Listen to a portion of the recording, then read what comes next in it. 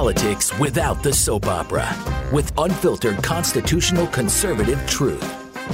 The Conservative Review with Daniel Horowitz.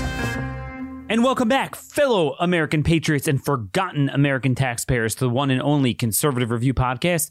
This is your host, Daniel Horowitz, back in the house for another terrific day here on Friday, October 23rd at Blaze Media. And you are forgotten no longer because you actually have representation as an independent, common sense-minded conservative here on this program. Now, you tell me, do you feel you had representation last night on that debate stage? Were your views on illegal immigration, on crime, on healthcare, on this virus, fascism, do you feel your views were well represented and articulated? I know it's kind of a loaded question, but look, I know I'm going to get in trouble for this, and I know people don't like to hear it, and I know everyone wants to be rah, rah, rah, R versus blue, red versus blue, and, Republicans versus Democrats headed into an election, and look, I'll play the game, and I'm excited too. I also get roped in to thinking everything matters, and oh my gosh, we badly won one result, and I certainly would rather Trump win.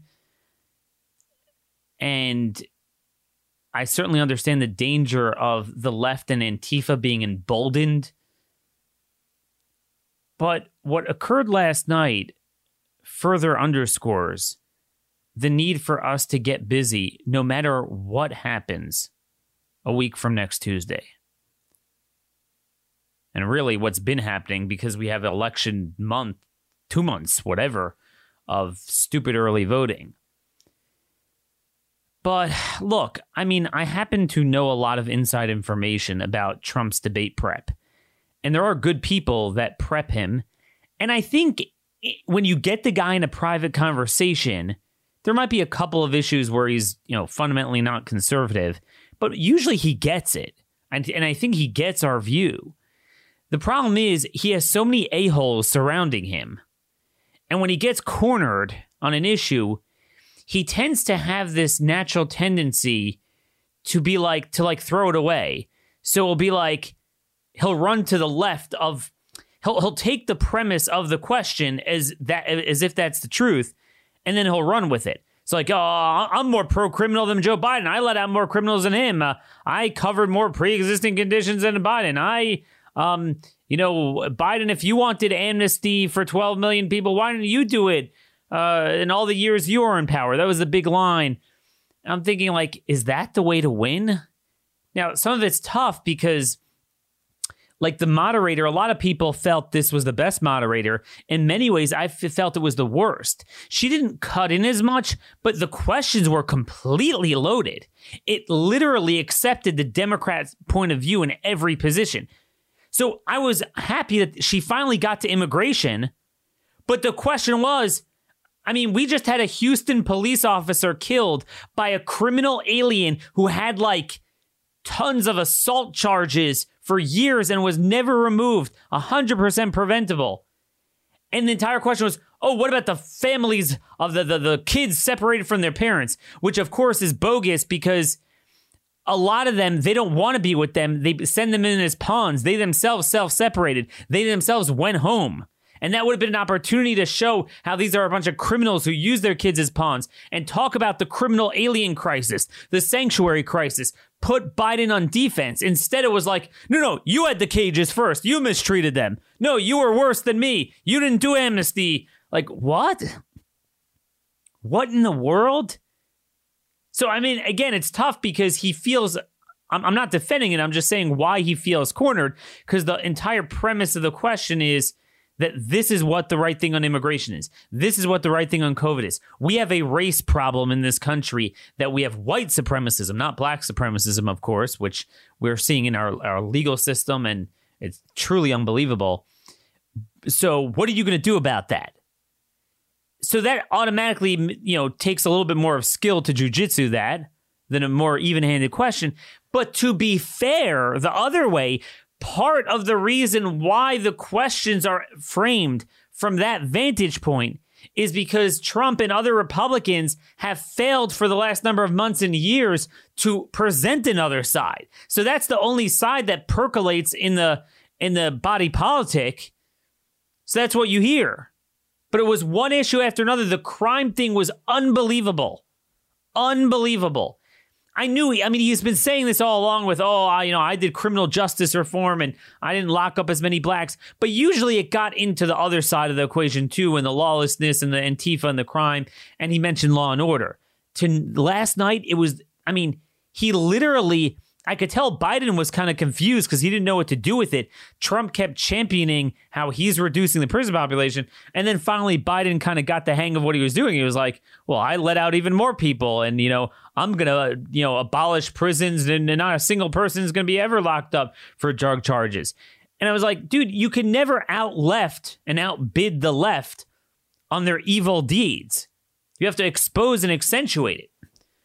Earlier this week, I said that Trump needs to, rather than, interrupt and accentuate his weakness of his kind of personality that suburban voters don't like, he needs to accentuate the radicalism of Biden. And in many ways, we had a weird outcome last night. It was neither.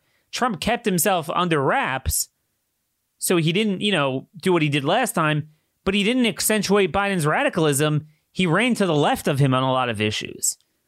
Hopefully there's a couple of things that will stick out, like, obviously, as many have mentioned, Biden saying he's going to abolish the entire oil industry.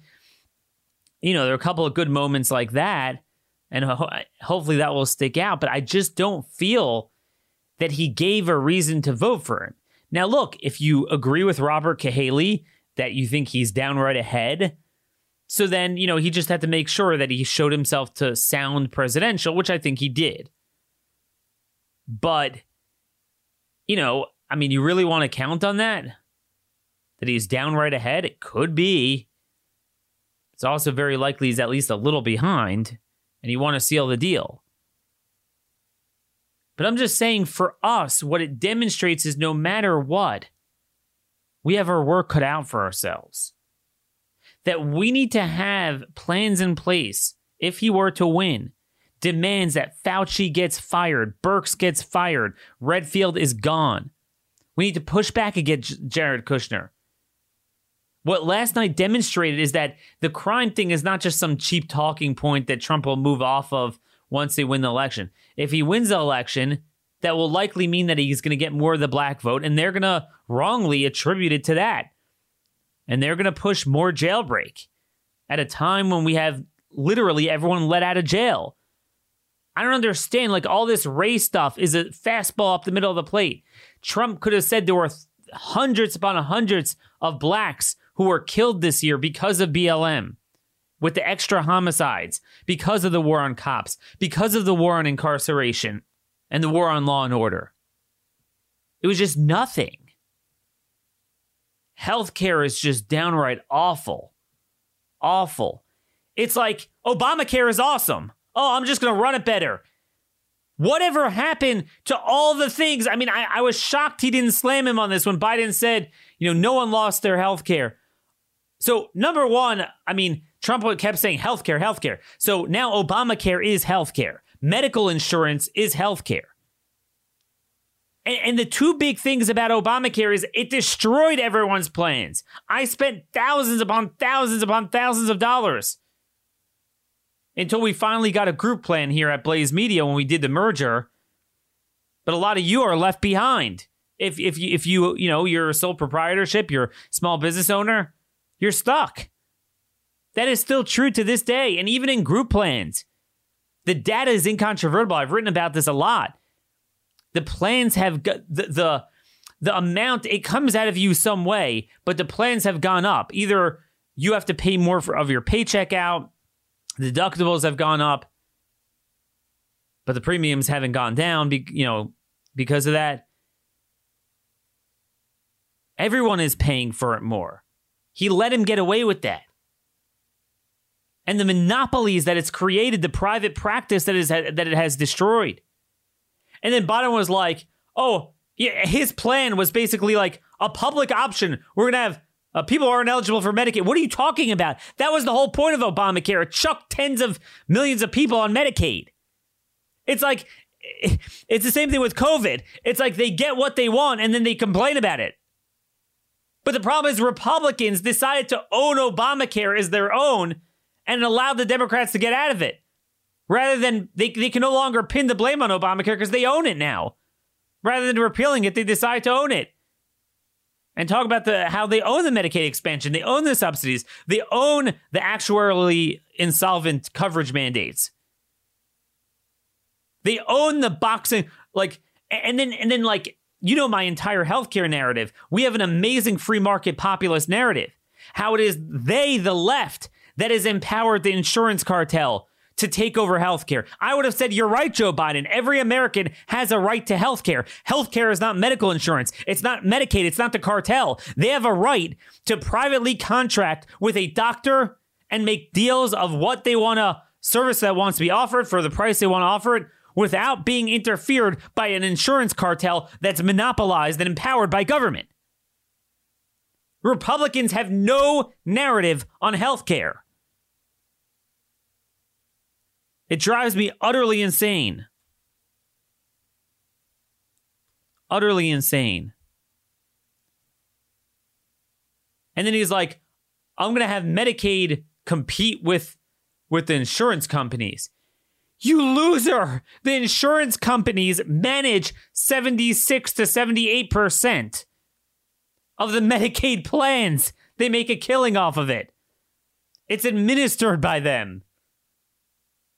Same thing with Medicare. It's a joke. The insurance companies love the pre-existing conditions mandates. The ones that remain in the market, which is basically in most parts of the country, like 5. Every other insurance company was put out of business. So yeah, the ones that are remaining love it. Because it makes it that no new company, and this has occurred over the past decade and it will be forever, no new company could ever break into the market and create competition. So many people lost their doctors. They lost their coverage. They're spending thousands more. Whatever happened to that? It's like they gave up on it. But I'll tell you what happened. I was told that Chris Christie, at least the first time around, was the main debate prep guy for Trump. I mean, this is perfidy. It's the foxes guarding the henhouse. This is the guy who handed the 2012 election to Obama. And now and he literally stabbed Trump in the back after that debate, criticizing his Rose Garden event. Like, yeah, I got COVID because of that. I didn't wear a mask. I made a mistake. We need to wear a mask. Mentally ill. While the Czech Republic, which was the most touted mask-wearing place in the country, has the sharpest increase of anywhere in the entire world. So a lot of people want to talk about, maybe it could have been less. Doesn't stop it, but no, because they have the sharpest increase. So they're caught red-handed. Where was that narrative on COVID too? The first word out of his mouth is, I saved 2 million people with lockdown. You lost the argument. There was so much good stuff to say on that. It was like, Biden's copying my plan. I'm doing, contact tracing and testing. All the data on the schools. He could have nailed Biden on that. How kids aren't spreading it, much less getting sick from it themselves. And I could tell you, he has the bullet points and the flashcards on those issues. The right side of them. He has it. But, because of his personality, he gets a little bit confused, gets caught, and there's a lot of idiots in his ear. He winds up going backwards on these issues. This is how you lose ground in the long run. It's nights like that where I'm like, burn it down. I just want to start from the beginning. We need a new party. If Trump would have been part of an independent party, we could have gotten a lot more out of him. Again, I know this. I know this from the way he thinks personally. I know this from people around him. There has been and is a lot of potential with him. He generally agrees with us. But because he is locked in this Republican Party, there's just a lot of muddled ground. I mean, imagine if you had Kristi Noem's op-ed. Her message is last night. But it was on COVID, it was on immigration, on crime, on healthcare, one issue after another. Biden was not cornered on the Supreme Court. I guess fracking was probably the best thing. But man, oh man, it's so frustrating. We just can't get rid of the Chris Christies. And he's literally out there promoting Biden's narrative, and he was Trump's debate partner. I just don't get it. On the good side, I think, Amy Barrett is being nominated, and she will sit on the Supreme Court, and, she's looking good. The left just put out an article, this Jailbreak group, that Amy Barrett's record on criminal justice is deeply troubling. So that's a good thing. But I just don't know. I just don't know what to do. It's just so frustrating. But again, looking forward, all that means is that if Trump wins, we can't sit and dance in the end zone like we did last time. Trump winning would be tantamount to recovering possession of the ball.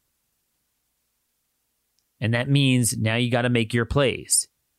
Okay, you got the ball. The left didn't officially win. Now make it that they don't unofficially win. Through Jared Kushner. We need more MAGA, not Javanka. Okay? And I'm just telling you, they are not going away. We need to push very strongly. That's when we need to say, look, Mr. President, you won against all odds. Now you have amazing capital. You have it works out. You have much more political capital if you win unexpectedly. Don't wait. Don't hesitate. Immediately strike like lightning. You're no longer, a president in transition. You just continue your administration. Strike against the rioters that everyone expects rioting if he were to win. Immediately. Fire Fauci and Birx immediately. Bring in Johnny Anitas. Bring in Michael Kurdloff from Harvard.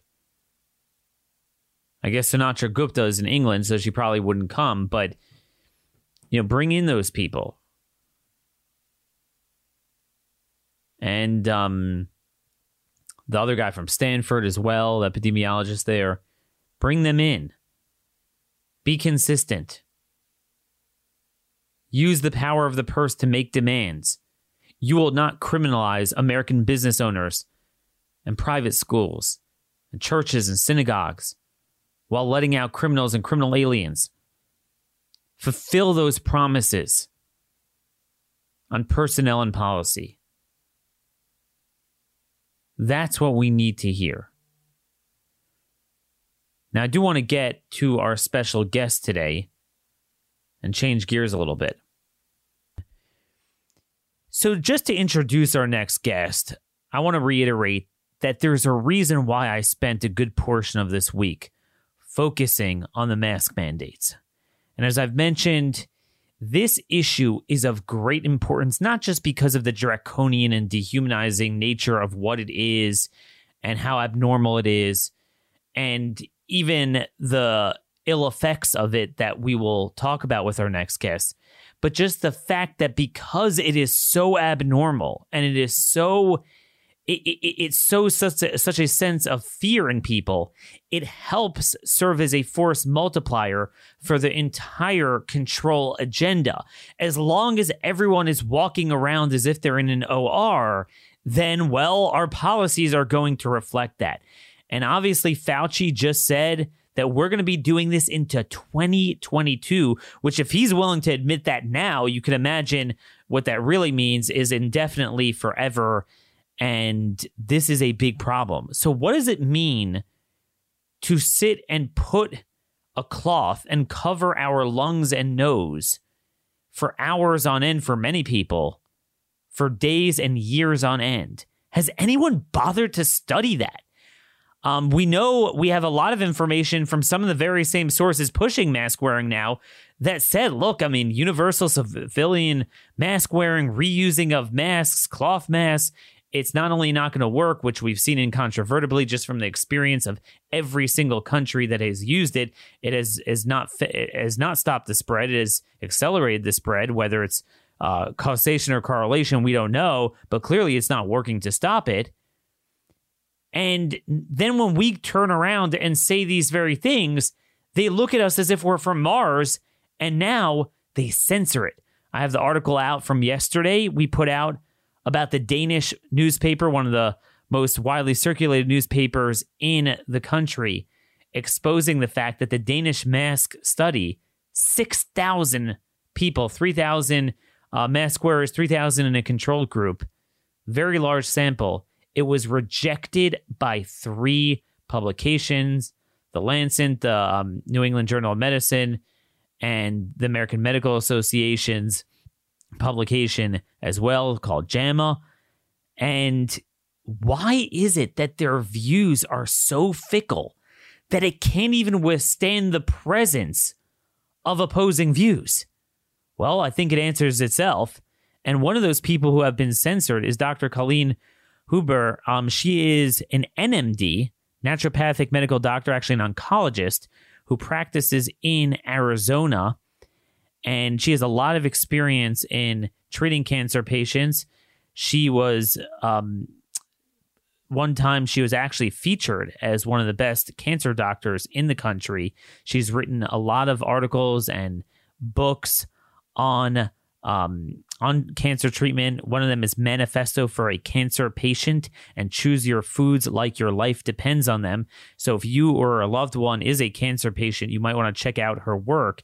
Recently, she's been writing some articles on lockdowns and mask wearing, and you could find them at primarydoctor.org/public health. That's her home page. You could follow her at Colleen Huber NMD on Twitter, but I will note she is not on Twitter now because she was suspended because she had the gall to publish questions and analysis simply calling for a study and better research on some of these potential harmful effects, bacterial effects of wearing a mask for such a long period of time.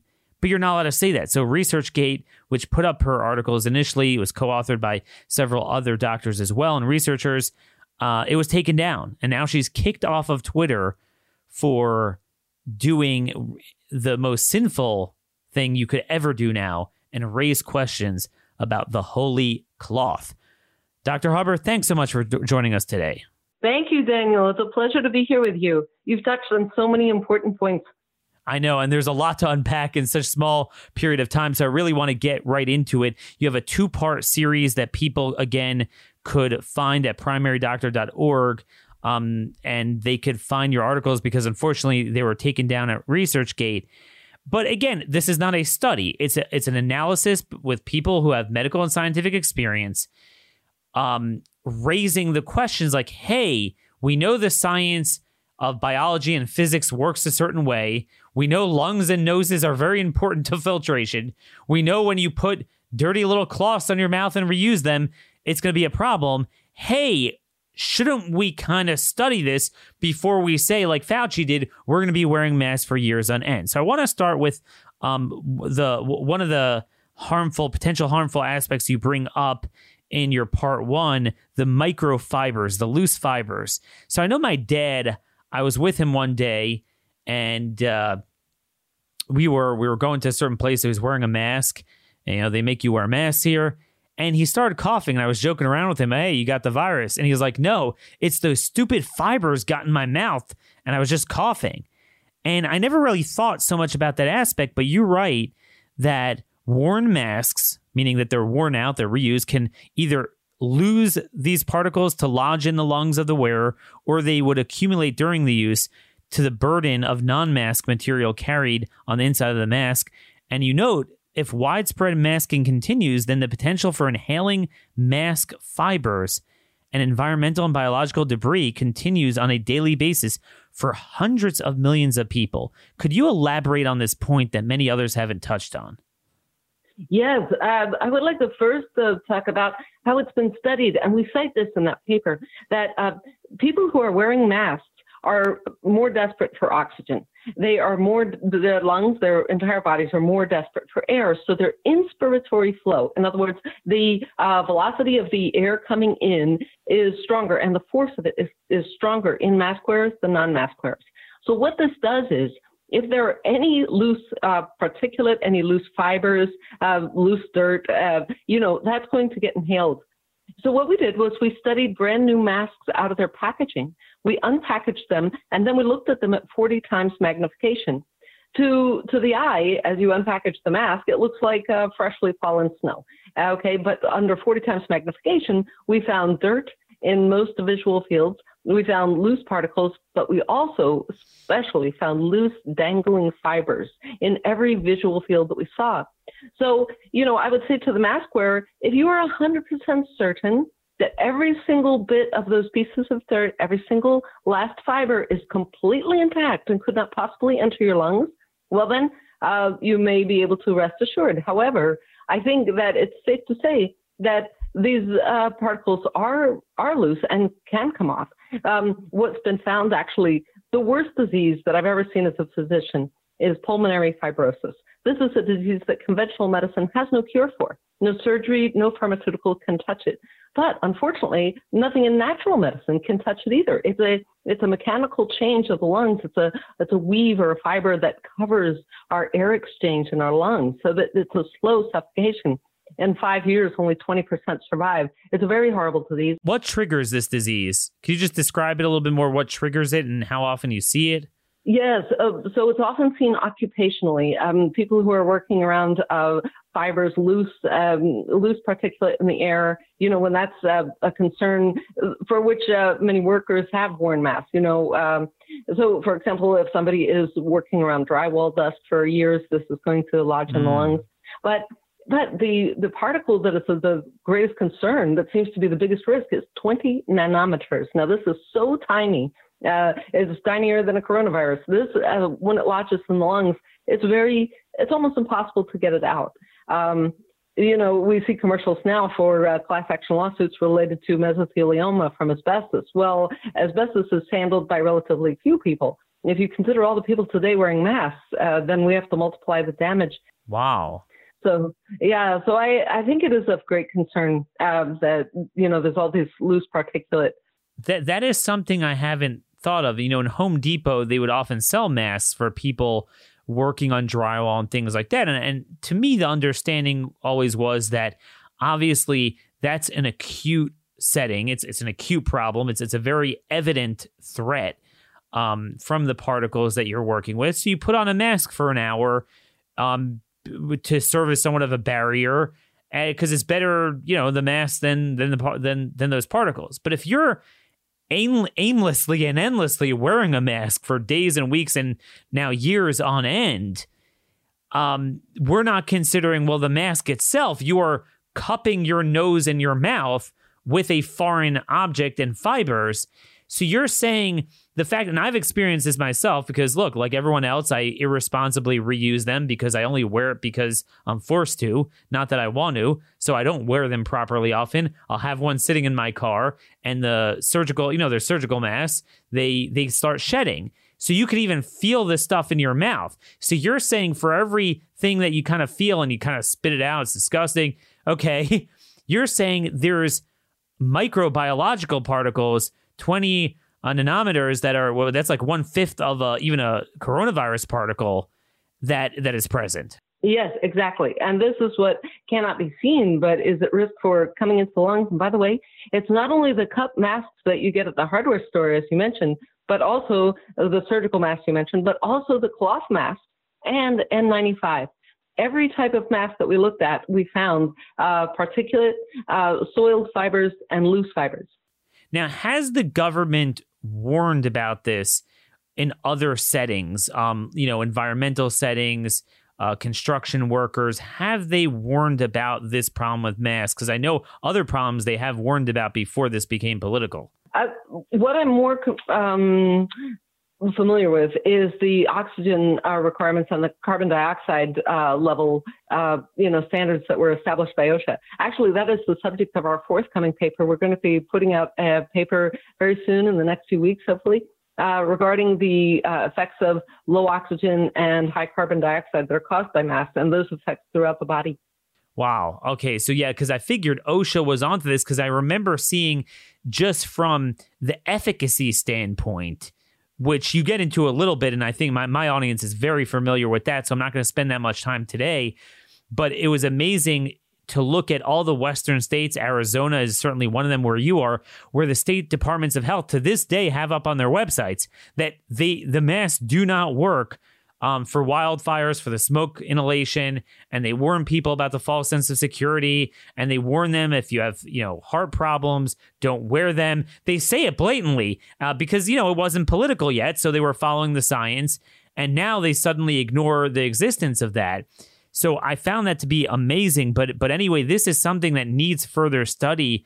What does that mean when you have that many hours of mask wearing, and particularly the reused masks that shed more? And then, as you noted, the cloth masks, people think they're being cute and they, make shapes and they cut them out with the scissors.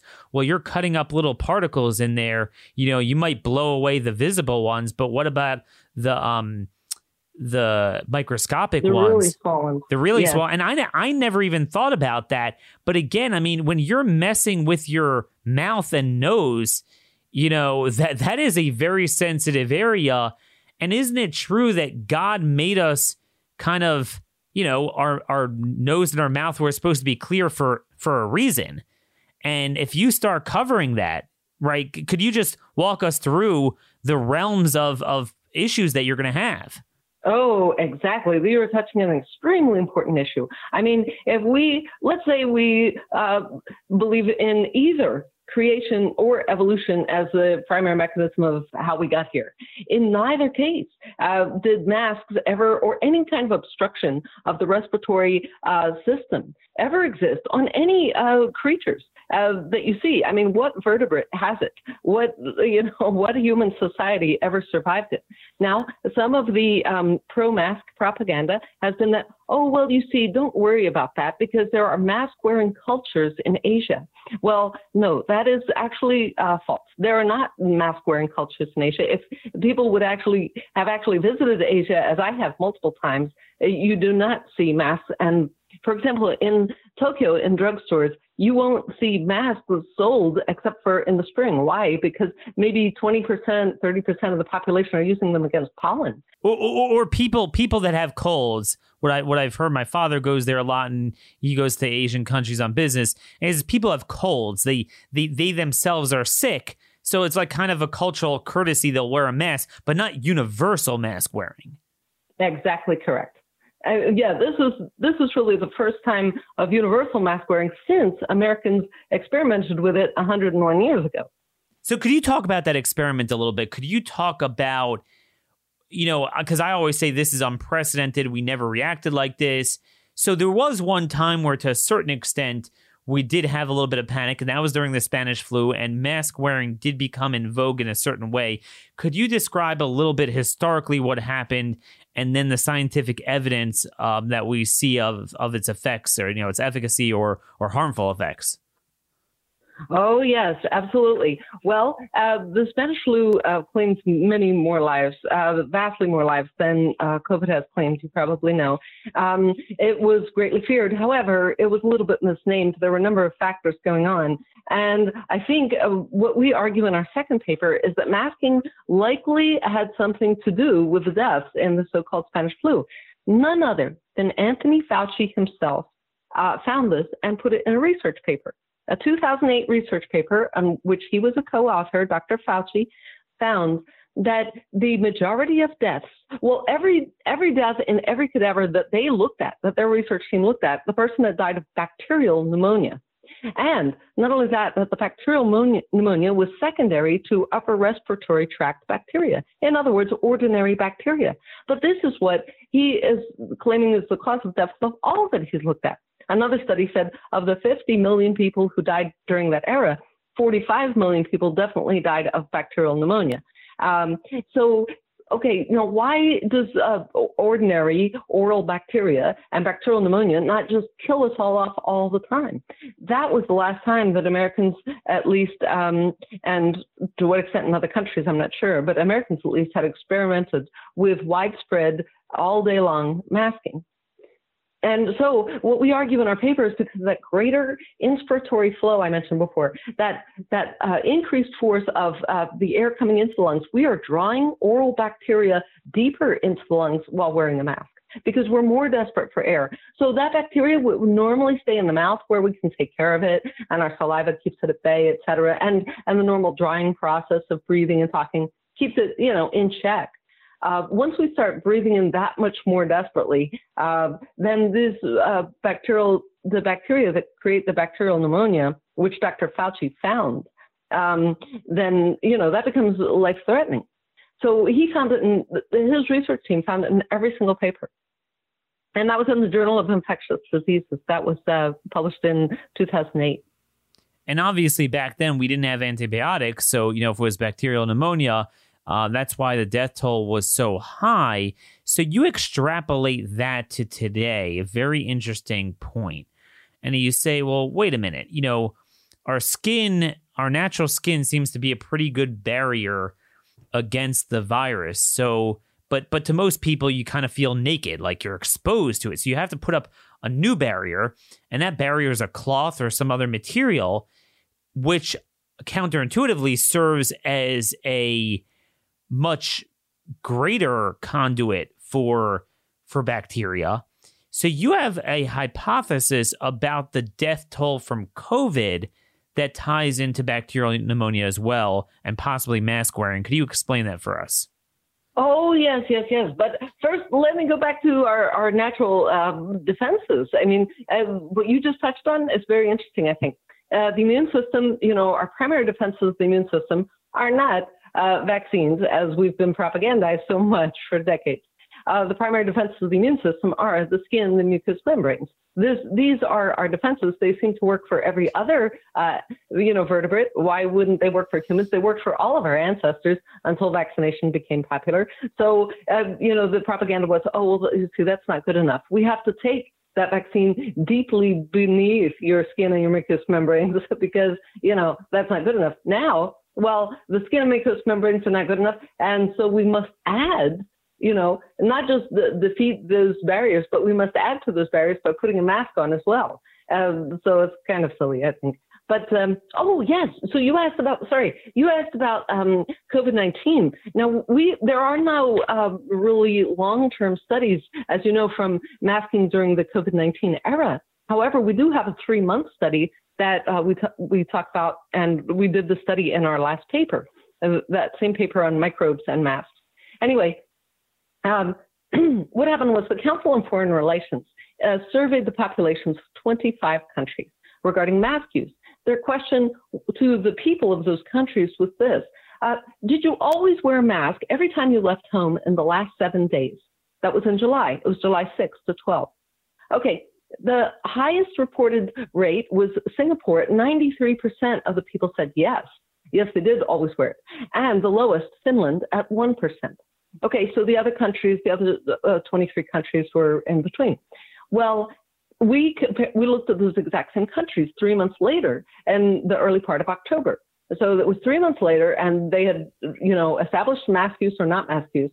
Anyway, it turned out that the countries with the least mask use had the least positive PCR tests. In other words, the lowest number of positive PCR tests were correlated with the countries with the least mask use of these 25 countries. So this is a 25 country study. First, with the data from the Council of Foreign Relations, and we just simply looked at those same countries 3 months later. And the thing is, it's not like this is some voodoo analysis. This is what people like Surgeon General Jerome Adams and Fauci and many others and all the academic literature, CDC, had warned about for years, that if you wear especially the cloth masks that are reused by civilians for long periods of time, that it would actually risk spreading it even more. But I want to talk about the particular aspect of what you're talking about is the way masks likely create cross-contamination and cultivate bacteria. I read to my audience an article out of Michigan recently where they were talking about a particularly bad spread of strep in the schools there. And it was such a mystery to them where it was coming from. And I was thinking to myself, you know, when we talk about wearing masks properly and not wearing them properly, look, there's nothing worse than having young kids wear them. I've even seen these disgusting pictures of, you know, like a preschool where they had hooks for each one to hang up their mask or something. It's just unbelievable. To me, it's inconceivable how if you have that, especially the reused ones, but all day young kids, then put it on your mouth and nose, how that's not going to contribute to spreading more bacteria. Could you just explain the science behind that? Right, exactly. You point out the absurdity of young children hanging their masks next to each other. If we're terrified of a lethal virus, if it really is so dangerous, then one, why are these masks hanging next to each other? Two, why do department stores allow you to try on masks before you buy them? How silly is that? Who was the last person who tried it on? What was their PCR test result, you know? Okay, then, you know, it's just kind of silly. Where are the biohazard waste containers in the public for discarded masks to be placed if this really is such deadly virus? Or as some have said, if it's such a deadly virus, why do you have to be tested to even know that you have it? I mean, you know, so the guidelines are very inconsistent, spotty, you know, kind of laughable, really. But what's not laughable is these diseases that people are acquiring from their masks. So Aspergillus is a fungal disease that can be made worse by wearing the mask, recirculating the fungi, you know, back into the lungs. The bacterial diseases, what we found in the literature, would be staph, strep, Pseudomonas. There are increasing reports of bacterial pneumonia in the hospitals. By the way, I work with and know doctors and nurses who are among the biggest hospital systems, who also work in the biggest hospital systems in the Phoenix area. And they don't know of any COVID patients. They haven't seen COVID patients in the hospitals. However, they do know of increasing staph, strep infections and bacterial pneumonias. Those are on the rise. And I know my niece, she got impetigo on her face, a staph infection there. And the pediatrician told my sister that, yeah, I mean, she's seen a lot of that recently from the kids wearing masks in school all day. And that's more benign, obviously, but you're talking about potentially more serious spread of bacteria. I want to get back to what you just said about the bacterial pneumonia and the lessons we saw from the Spanish flu. So when this started out, I was very much of the opinion, I was like, yeah, you know, the universal, just like locking down healthy is absurd, you know, masking of healthy is absurd. But I wasn't against the idea of, hey, well, if you think you have it, you wear a mask. But the more I think about it, and I want you to walk me through the science of exfiltration and infiltration in your lungs, how that's going to work. But I've heard one doctor raise a concern with me that you could have someone as COVID, and let's say it's asymptomatic or very mildly symptomatic, like most people get it, not going to be a problem. But if you wear a mask while having that for a long period of time, he was concerned that somehow that could possibly make it worse and make you more symptomatic. Is there a way, and I'm not trying to put words in your mouth, are you suggesting that could cultivate more bacterial pneumonia, particularly if you have it and are wearing a mask? Yes, exactly. And I think that's true whether you have COVID-19 or not. We did find, that 25 country study that we did find 3 months later after mask wearing what the results were with the COVID test. And then when it came to COVID deaths, we did not see a relationship. The masks certainly had not reduced COVID deaths 3 months later. And I think that's important as well, that the masks did not reduce the COVID deaths, but they also were possibly correlated with an increase in the number of positive tests for COVID. So, yeah, that is a problem. And the fact that, even Dr. Fauci had found that the majority of deaths during that time period, 1918 to 1919, were from bacterial pneumonia, I think it is very likely that the bacterial pneumonia will not necessarily be worse in those who have tested positively for COVID, but in the mask wearers for sure. Wow, that is something that is a very serious thing to concern. One of the most counterproductive things we can imagine. But I want to challenge you for a minute. What I hear from people that are bought into mask wearing, and I think this is really the hook that they've gotten people into it. See, it's an extremely absurd thing philosophically, socially, emotionally, it's just bizarre. But the one hook that I think they got people into it is that it did exist in medical settings. So to a lot of people, it's like, well, doctors and the guys in the hospital wear it. So it's almost like, well, it certainly can't be bad because the pros themselves tend to always wear it, or at least in certain circumstances they wear it. So you're telling me it could possibly grow bacteria, fungi, pneumonia. Well, they don't seem to have a problem, so why should I? Right, exactly. Well, it turns out that there are quite different circumstances in the surgical environment than there are for the general public. For example, OSHA has long regulated that higher oxygen be in the environment of the surgical operating theater, and that there be greater airflow. These are regulations that have been established by OSHA, I believe, going back to 1979.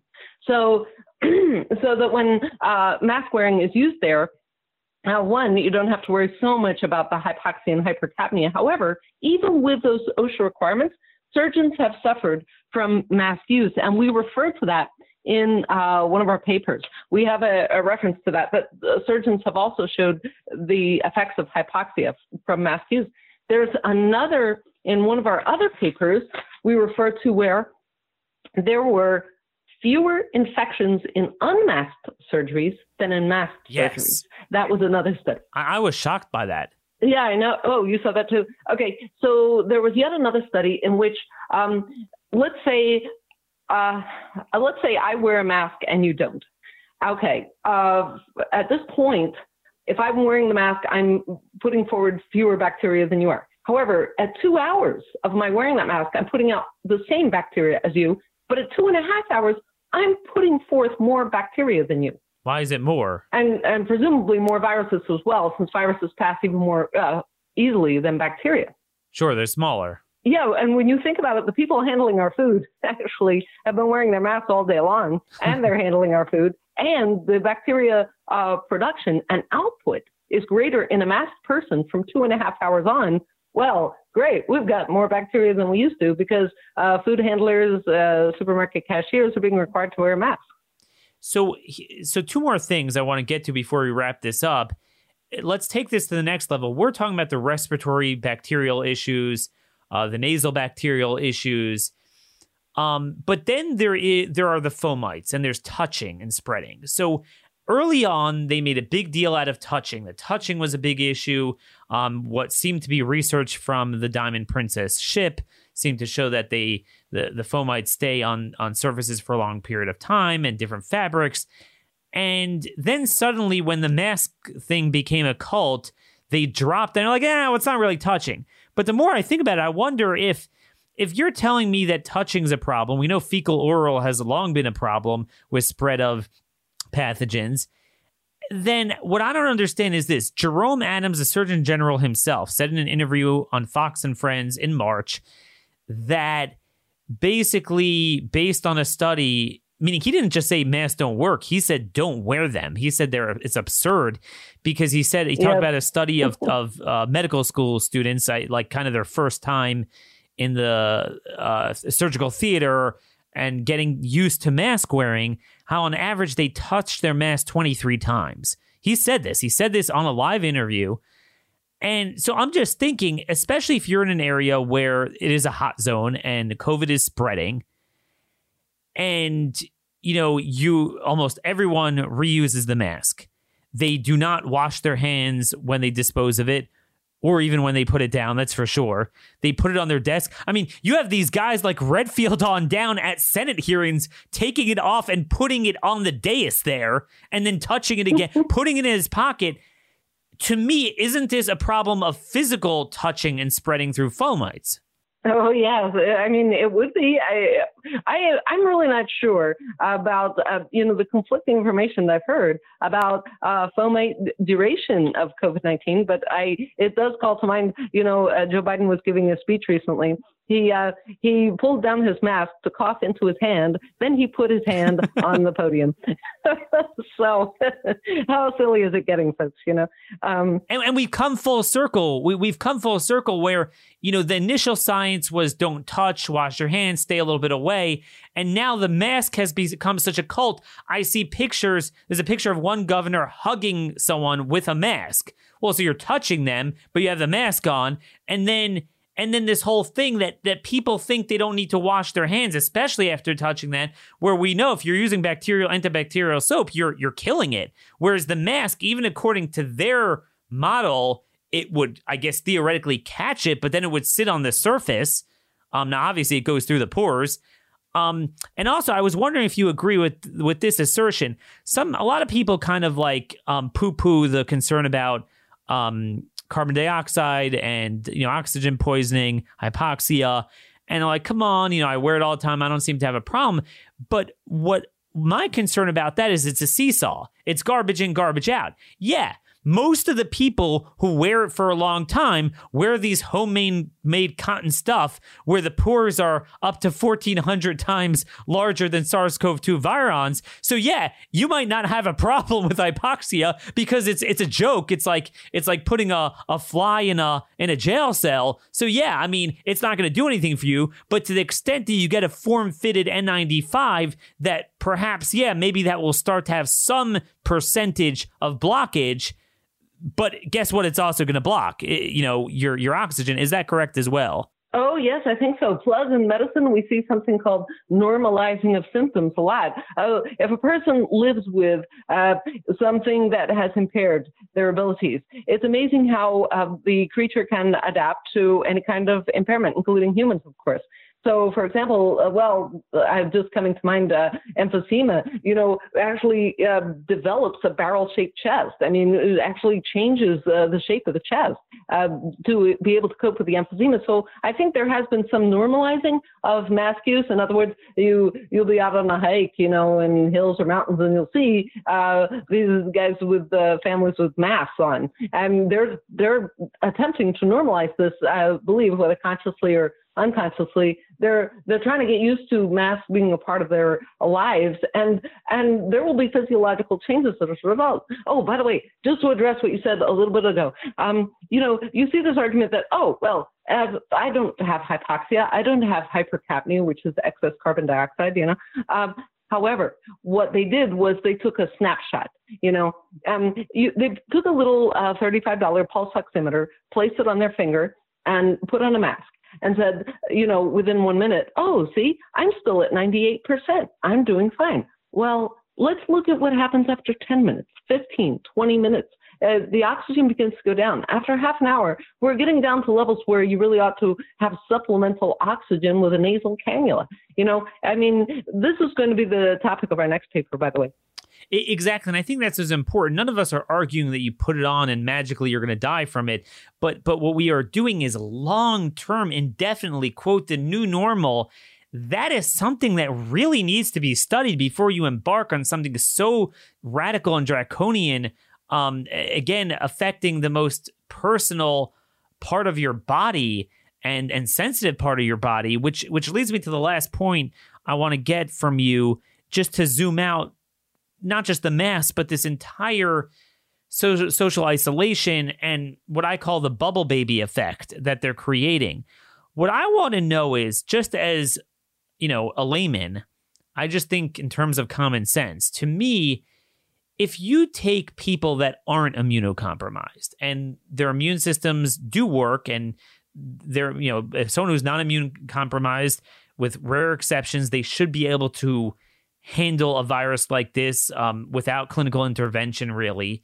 Their system is working. But if you treat everyone like a sick person, like someone who's immunocompromised, and you take them for now 7 months, and this is going to go into a year, 2 years, and indefinitely, and you make them like a bubble baby, like the whole sterilization of society, I don't know. I mean, in my knowledge of immunobiology at a very layman level, I always thought that, we had a natural system to gradually expose you to things that in itself help build up your immune system. What are we going to see in the years to come from billions of people suddenly treated in a way that works counterproductive to the way the natural immune system was supposed to work?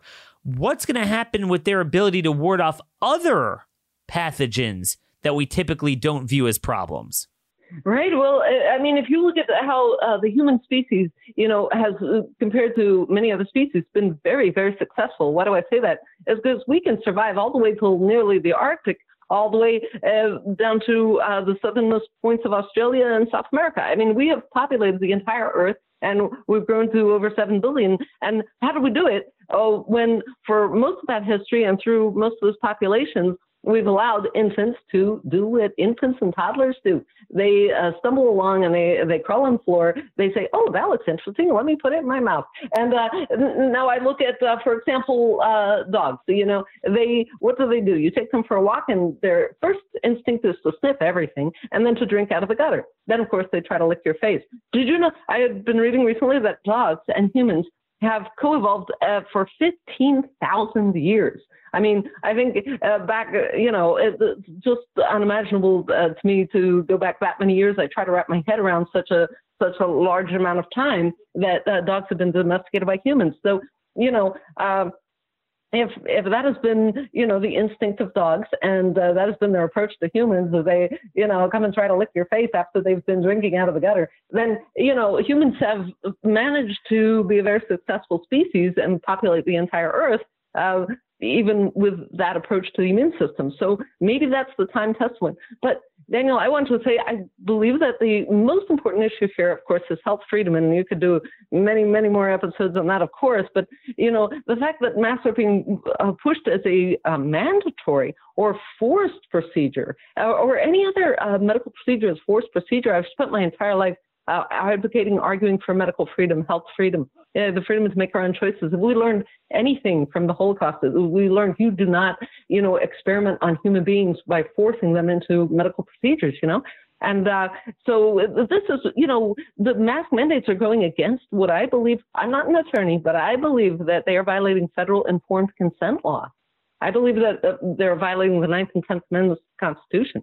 Well, I mean, it's personal liberty is defined by Blackstone, that your ability to walk in locomotion without being restrained, and to say that you have to have a cover over your face and nose. I mean, that is a very big restriction on individual liberty. I mean, you could talk about maybe mass transit, a couple of places, but you talk about universally, it's very hard to see how that doesn't violate the fundamental definition of individual liberty as understood by our founders. And then certainly if you look at the case law that has evolved, whether you agree with it or disagree with it, but with abortion and the right to privacy and all that they added in there, there is no way this passes muster with that. It's amazing what they say is a right to privacy, and here is just your own personal bodily integrity You can't maintain it some places now, even outdoors. So that certainly, I definitely agree with that. Look, Dr. Hubbard, we're going to have you back again when you come out with your next paper. Let us know where we could follow you and find some of your work. Oh, certainly. Well, thank you so much, Daniel. It was great to talk to you about these matters today. Perfect. Have a great weekend. Take care. And there you have it, folks. That was Dr. Colleen Hubbard. You could follow her on Twitter, although she was kicked off Twitter simply for publishing information on this. It's almost like you're an ISIS member, although, whoops, I guess they don't really lock out ISIS members and terrorists and Antifa people. They promote them. This is the era we live in. I mean, this is a vital question. If you would have asked people last year, forget about last year. I mean, Jerome Adams and Fauci were saying this in March. Have everyone wear masks. And even when they said that, none of them envisioned for years. And to this extent, outdoors, indoors, everywhere. I mean, this is common sense. I don't have a background in this stuff, but you can only imagine when you start putting this on your lungs. And for what? You look at Sweden. It is now clear, this is everywhere. September 2020 was the least deadly month in Swedish history. Which is what I've said all along. That the virus very slightly accelerates the death of people that were going to die within the year. It doesn't ultimately wind up killing extra people in large numbers. So what you'll have a couple months of excess deaths, you'll have months of fewer deaths, and it will equal out, and it will be very unremarkable, or not just unremarkable, but especially in Sweden, unnoticeable, unless you intervene and make it more deadly by doing all this stuff. Then you'll have lockdown deaths. And again, what is with masks? I mean, people forget. She made a very important point. First of all, the truth be told, we don't have evidence that masks do work in any of these settings. It's just kind of intuitive. We've been doing it in hospitals. The only major study to be done in it showed actually more infections in surgeries where surgeons were wearing masks. Of course, these are bacteria. Viruses are much smaller. Never work for that. But as she noted, you look at a lot of OSHA guidance, and I'm going to look into this more. We talked about a little bit the state health departments and the EPA with wildfires and smoke infiltration, smoke inhalation, that they recognize there are harmful effects. Like, yeah, you got to increase the air circulation in these areas. You could have an oxygen problem. Make sure you dispose of it. Make sure you wash. I mean, it is in every government guidance up until a few months ago, in any setting where they were wearing masks, which were very isolated and temporary and confined to certain spaces, there was always a recognition, even in those areas, where there was a perceived benefit and need, whether it's construction, hazmat stuff, or surgery, that there are definitely problems that need to be addressed. There are potential problems. Now, you extrapolate that to hundreds of millions and billions of people throughout the world wearing masks for hours indefinitely for the rest of their lives at this point. I mean, don't doubt me. That is where we're headed if we don't successfully stop this. And it doesn't take Sherlock Holmes to realize you're really almost like rerouting a river. You're rerouting God's immunobiological system. What's going to happen when we know everyone is reusing them? Not just wearing it for more than 2 hours, but often days on end. Even in the hospitals, a friend of mine told me in MedStar here in Maryland, they're issued one a week. I don't know if it's different for surgeons or whatever. He's a physician's assistant. But still, that's ridiculous. That is against all government protocols. They're making it seem like we're some far-flung group, but that's what we're going to do here. We're going to give you a perspective that others aren't going to offer, guests that others won't have on. We don't engage in censorship here, which is why I need you guys to take our greatest deal we've ever offered here at Blaze TV. $30 for an entire year of Blaze TV subscription. That's just a little bit more than $5 a month. Go to blazetv.com/CR and put in promo code Daniel. Utilize that right now. No censorship, no groupthink. Just the truth, the whole truth, and nothing but the truth. Folks, have a terrific weekend. Thanks, as always, for a great week of broadcast.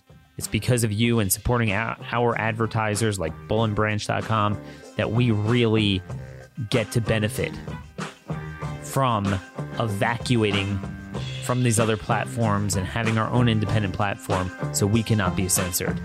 See you guys on the other side. Have a terrific weekend.